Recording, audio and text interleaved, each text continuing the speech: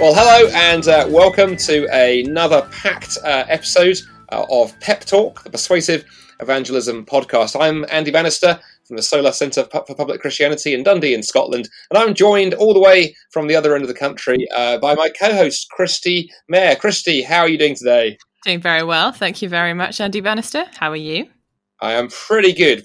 Nothing another cup of coffee won't solve, although my wife would say you've had enough already, stop. Well, she's hidden the chocolate from you as well, hasn't she? So you're not having a great day. The new diet has kicked in, so if the energy levels drop off as the show goes, it's the fruit that's doing it. Well, we have a fantastic guest lined up for you today from, sort of down the road from where I live in Dundee, about an hour down the road in Edinburgh. We have Duncan Cuthill from Edinburgh City Mission. Duncan, welcome to Pep Talk. Thank you very much. So for those folks who've never heard of Edinburgh City Mission in any shape or form, what is it exactly that the organisation does, and what particularly do you do with them down there at Edinburgh? So our mission statement, that's a good place to start, is that we're all about stimulating and strengthening the church's mission in Edinburgh. So what that means in practice is coming alongside churches and praying with them, brainstorming with them, dreaming with them about possibilities of how they could reach out into their community to share their faith. And the strengthening part is actually helping them with that and being involved, rolling their sleeves up and getting involved with them in doing it as well. That sounds brilliant. Duncan, why do you think we actually need organisations that can help churches to do that? That's a good question. I guess churches go through different stages and their dynamics, so different things come to the surface in different churches at different times, and mission can be a priority, or it can begin to drift down the priority list, and that can be to do with leadership, it can be to do with the skill set, it can be to do with various different things that can lead to that happening. And I guess to have an organisation that's there to constantly be provoking that discussion and saying, is there the possibility of doing something new, of picking up where we left off a few months ago or a few years ago with some mission that we used to do in our community, I think is really valuable and can be helpful for churches. And we can also play a bit of a coordinating role. So we run a network of 9 food banks, and we do all the referrals into the food banks. So the referrals come from about 60 different referral agencies across the city, and GPs and social workers and so on as well.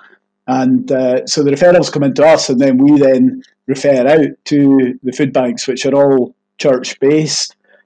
So we're able to play a role there that it would be quite difficult for one specific local church to do. If that makes sense. Do you know, one of the things that's fascinated me about what you folks do is, of course, you've got some key words in the title of the organisation. Edinburgh is obvious because where you're based, but city is interesting. In that I've long suspected there are probably some particular challenges in reaching the inner city. There are churches in different contexts all across the country. But what are some of the particular challenges in reaching into the inner city? Are there particular issues, particular challenges that Christians can face in terms of reaching out with the gospel? And if so, how does Edinburgh City Mission kind of sort of helped churches and Christians deal with some of those challenges? So, I've never done a survey of this, but just intuitively I would say that a lot of our churches tend to be in more middle-class areas. And so when you go into housing estates, there tend to be less churches, and the ones that there are often fairly small and struggling. So, and in Edinburgh, 22% of people are below the poverty line in Edinburgh, which is actually slightly above the national average. And then the distribution of that in Edinburgh is actually in a kind of donut shape. So the housing estates, most of them are around the edges of the city. So that kind of is unusual. Most cities, even the phrase that you used, your inner city, most cities have got, an area near the centre or sometimes just quite often east of the centre, the city centre. But in Edinburgh, it spread right round, where housing estates were built to move people out from the city centre, from the old town, the slums in the old town back in the 16th and 17th century. So the challenges that are unique to cities, I guess, there's also that instinctive aspect of human nature to be with people who are more similar to yourself, and in cities to spend time with people who live or work in the poorer parts of the city often takes a bit more effort, I would say, for people to do, because if that isn't our own background. So it's difficult, because I'm slightly wary of using categories and that type of thing, but I think cities present that opportunity as well as that challenge. So what do you, if someone's listening to this and thinking, oh gosh, I have such a heart to kind of reach these unreached communities in our cities, and they really want to do something, what do you think, how could they start? How could they go about kind of exploring that? What might that look like for them? Yeah, I'm grateful for that question, because I think if anyone's listening to this, my last answer probably left them a bit confused. So thanks for providing me with a question that's a bit more practical. There are things going on. I think in Edinburgh City Mission, we want to encourage people to do things in their own local church, but also to take an interest and pray for and be supportive of what's going on in other churches across the city.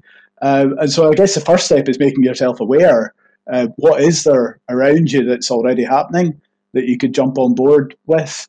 And there's various ways that you can do that. But organisations like Edinburgh City Mission, we very happily point people in Edinburgh in the right direction. If they contact us and say where can we help in the city, we can point them in the right direction to a church or to another organisation or whoever. So I think finding out what's going on would be the first step in that, Chrissy, I would say. I'm very struck, Duncan, that figure you gave of 22% below the poverty line is just an absolutely staggering figure when you sort of process it and compute, because behind that statistic are families and lives and individuals who are really struggling. And I suppose that raises an interesting question, right? To go, I'm sort of struck by that, the book of James, in the New Testament, it sort of talks about the fact, as Christians, we can't just wander up to people and say, oh, you're hungry. Never mind, be blessed. Jesus loves you. We've actually got to get down, roll our sleeves up and get involved with folks. So how does sort of trying to make a difference around poverty and actually helping practically with some of those issues and evangelism fit together? Are they totally different? Are they the same aspects of the same thing? Because I know for a long time, parts of the church have perhaps struggled to fit together, social concern and evangelism, and there's a whole range of issues there. But just practically in Edinburgh, with what you folks are doing, where do you sort of stand on that, and how does the church need to respond to some of the practical issues as well as the spiritual ones, I guess? Yeah, well, so I suppose one of the starting points for me is just facing up to the reality of that is not acceptable. It isn't acceptable for there to be 22% of people below the poverty line in Edinburgh. And as Christians, we believe in a God of justice. And a very simple definition of justice is setting things right. So if we start by saying that's not right, people should be able to feed and clothe themselves. That should be a given, and to feed and clothe their families. And if they can't, then as Christians, we've got a job to do. We have to get involved. We've got to do something, because if we're going to reflect God's nature back into society, as well as pointing people to Christ, as well as telling them about the reason why we do it, but if we're going to reflect that back into society, then I think we have to do something. And that's such an important point that you're making there, Duncan. I was just thinking, what would you say to people who might be saying, oh, yeah, I see that God is a God of justice, but primarily this is for the church community, for the church family, not so much for kind of public society and elsewhere. How would you kind of persuade, what kind of things would you want to say to someone who might be thinking that as they hear about the great work that you're doing? Well, I would probably go on and on too much about theology, but in the Old Testament, so God has a special people, He has Israel chosen for Himself, but God's plan was always to bless the nations, and so that the outsider was always part of God's plan, and there's special provision made all through the Old Testament for the outsider, for the fatherless, for the widow, for the poor, for the sick.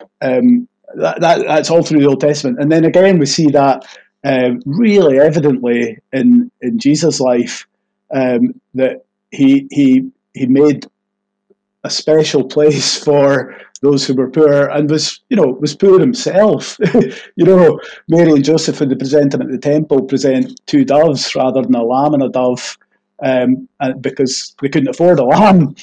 So in the Old Testament, that's the directive, a lamb and a dove. But if you can't afford it, then 2 doves. So his parents couldn't afford that. He was a refugee. The Son of Man had nowhere to lay his head. He was homeless. And that's the Jesus that we follow.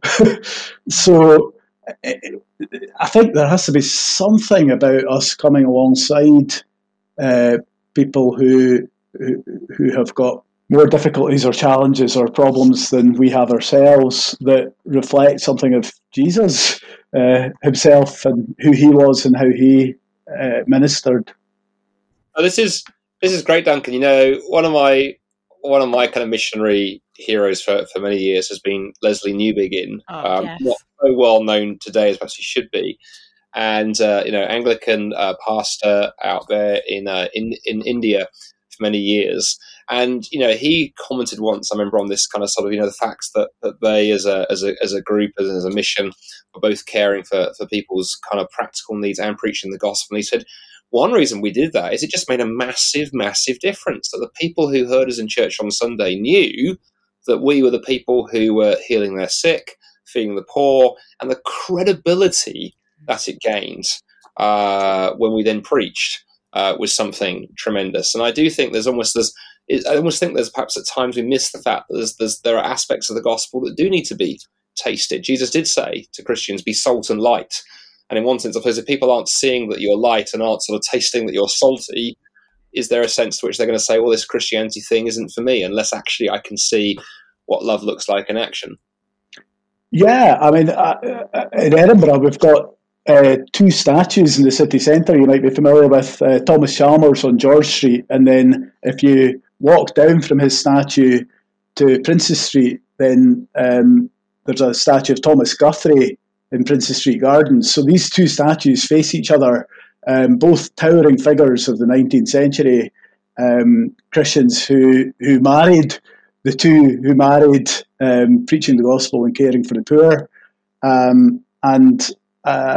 So when the church was at its zenith, if you like, in Scotland, social action was an integral part of being a Christian. That was just taken as a given, almost, or at least the leaders promoted that and the people followed down that route, So I think we need to recover that, maybe develop that, expand that in our own lives and practice now. Yeah, I'm conscious as well as we come into our last 5 minutes or so. We've covered quite a little bit, I suppose, of theory in the last kind of 20 minutes, and talked about some of what's underpinned the motivation of what you folks do at Edinburgh City Mission. But it's also good to be very practical as well. I suppose a question I have for you, Duncan, are there any sort of stories you've got of how you've seen God work through all this? Examples that you can share perhaps of how God has worked through some of the things that Edinburgh City Mission has been involved in, or churches that are part of what you've been doing have done. Are there any sort of stories you could encourage us with of God at work in the inner city? There are. Our current newsletter features a lady who went into one of our food banks, and you can see our newsletter on our website, or we can, if you contact us, we'll mail one to you or email one to you or whatever. But tells her story, and just the impact that generosity had on her, and prayer, and just feeling welcomed at a particularly low point, a really desperate situation in her life.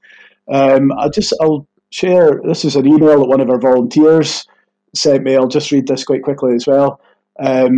She says, we continue to pray for this person, but we wonder, are we really making an impact if they haven't come to know Jesus personally? But keep doing what you're doing. I met a young lady 4 years ago. We walked and talked and even started a Bible study. However, after the second study, she stopped and said she didn't feel ready for it, but could we continue our friendship? I agreed, and we continued to chat and walk regularly for the next 4 years. This is a lady who came in through a food bank. Then a couple of months ago, my friend asked, could we start the Bible study again? Obviously, because of the current restrictions, we can't meet in person, but we meet via Zoom and are using a precept study book called Having a Real Relationship with God. It is my prayer that she will indeed come to have a personal relationship with God. And that story just speaks to me something about the patience that is involved in this type of work, because people coming in a food bank, they come in for food. They don't come in looking for God, and that's different to maybe people signing up to do courses, Christian courses that we run, or that type of thing. And so to move from providing them with food to befriending, to sharing Jesus, the bread of life, with people, can take, in this story, that's 4 years before the lady actually really felt ready to engage with Jesus. So I found that a really heartening story myself. What a glorious story. And I imagine being so involved in people's lives like that is because you're bringing the totality of yourself into these relationships, that it can also be really quite draining. So just the final question from me before we finish. Duncan, what is it that keeps you motivated in this kind of work year after year? What keeps you going? Yeah, I mean, as a team, we have regular devotions, and so I guess you've got the mixture of you're being encouraged from reading the Bible together, and God's Word stirs us to action, I think, doesn't it? And then we're carrying each other, we're sharing the concerns and the challenges that we've each got with each other. And I think we're seeing momentum. So last year we opened a new food bank. We opened a food and distribution centre in Cuthill. We started a food fund that a lot of people have donated to, and we opened a new clothes bank this year. And we started refugee work this year. We're looking at developing our refugee work quite a bit, and we're looking at starting a new program working with older people. So I think, for me, that's very motivational when, as Christians, we've got momentum and things are moving and happening. And I would add to that as well, I think the sense of partnership is fantastic in Edinburgh. So we have a monthly prayer meeting with all the other Christian agencies in the city, and so we hear what's going on with CAP and with Bethany and with Junction 42, with all these different agencies, and we can help each other and pray for each other. So I think just keeping that vision alive of that as Christians, we've got something really great to offer, and let's spur one another on to keep going for it. Yeah. Oh man, brother, I feel like we're just scratching the surface of all the incredible work that you're involved in. Thank you so much for sharing these stories and how it is that we can also be involved. I think we're going to put a link on the website to Edinburgh City Mission for some more information. I know that you have some upcoming online mission conferences too, which aren't just restricted to Edinburgh. So we'll put that information out there. But for now, just thank you very much for your time, Duncan. Thank you so much for joining us. You've been a brilliant guest. Thank you. Wow. Thanks. It's been a pleasure being here. And It's been great to have you, Duncan. It's been fantastic. Thank you. Thank you so much. So from myself and Andy Bannister, we will look forward to perhaps being with you in 2 weeks' time when we will have another wonderful guest lined up who'll be sharing their life and ministry with you. Thank you so much for listening today, and we look forward to joining you in a couple of weeks' time. Bye.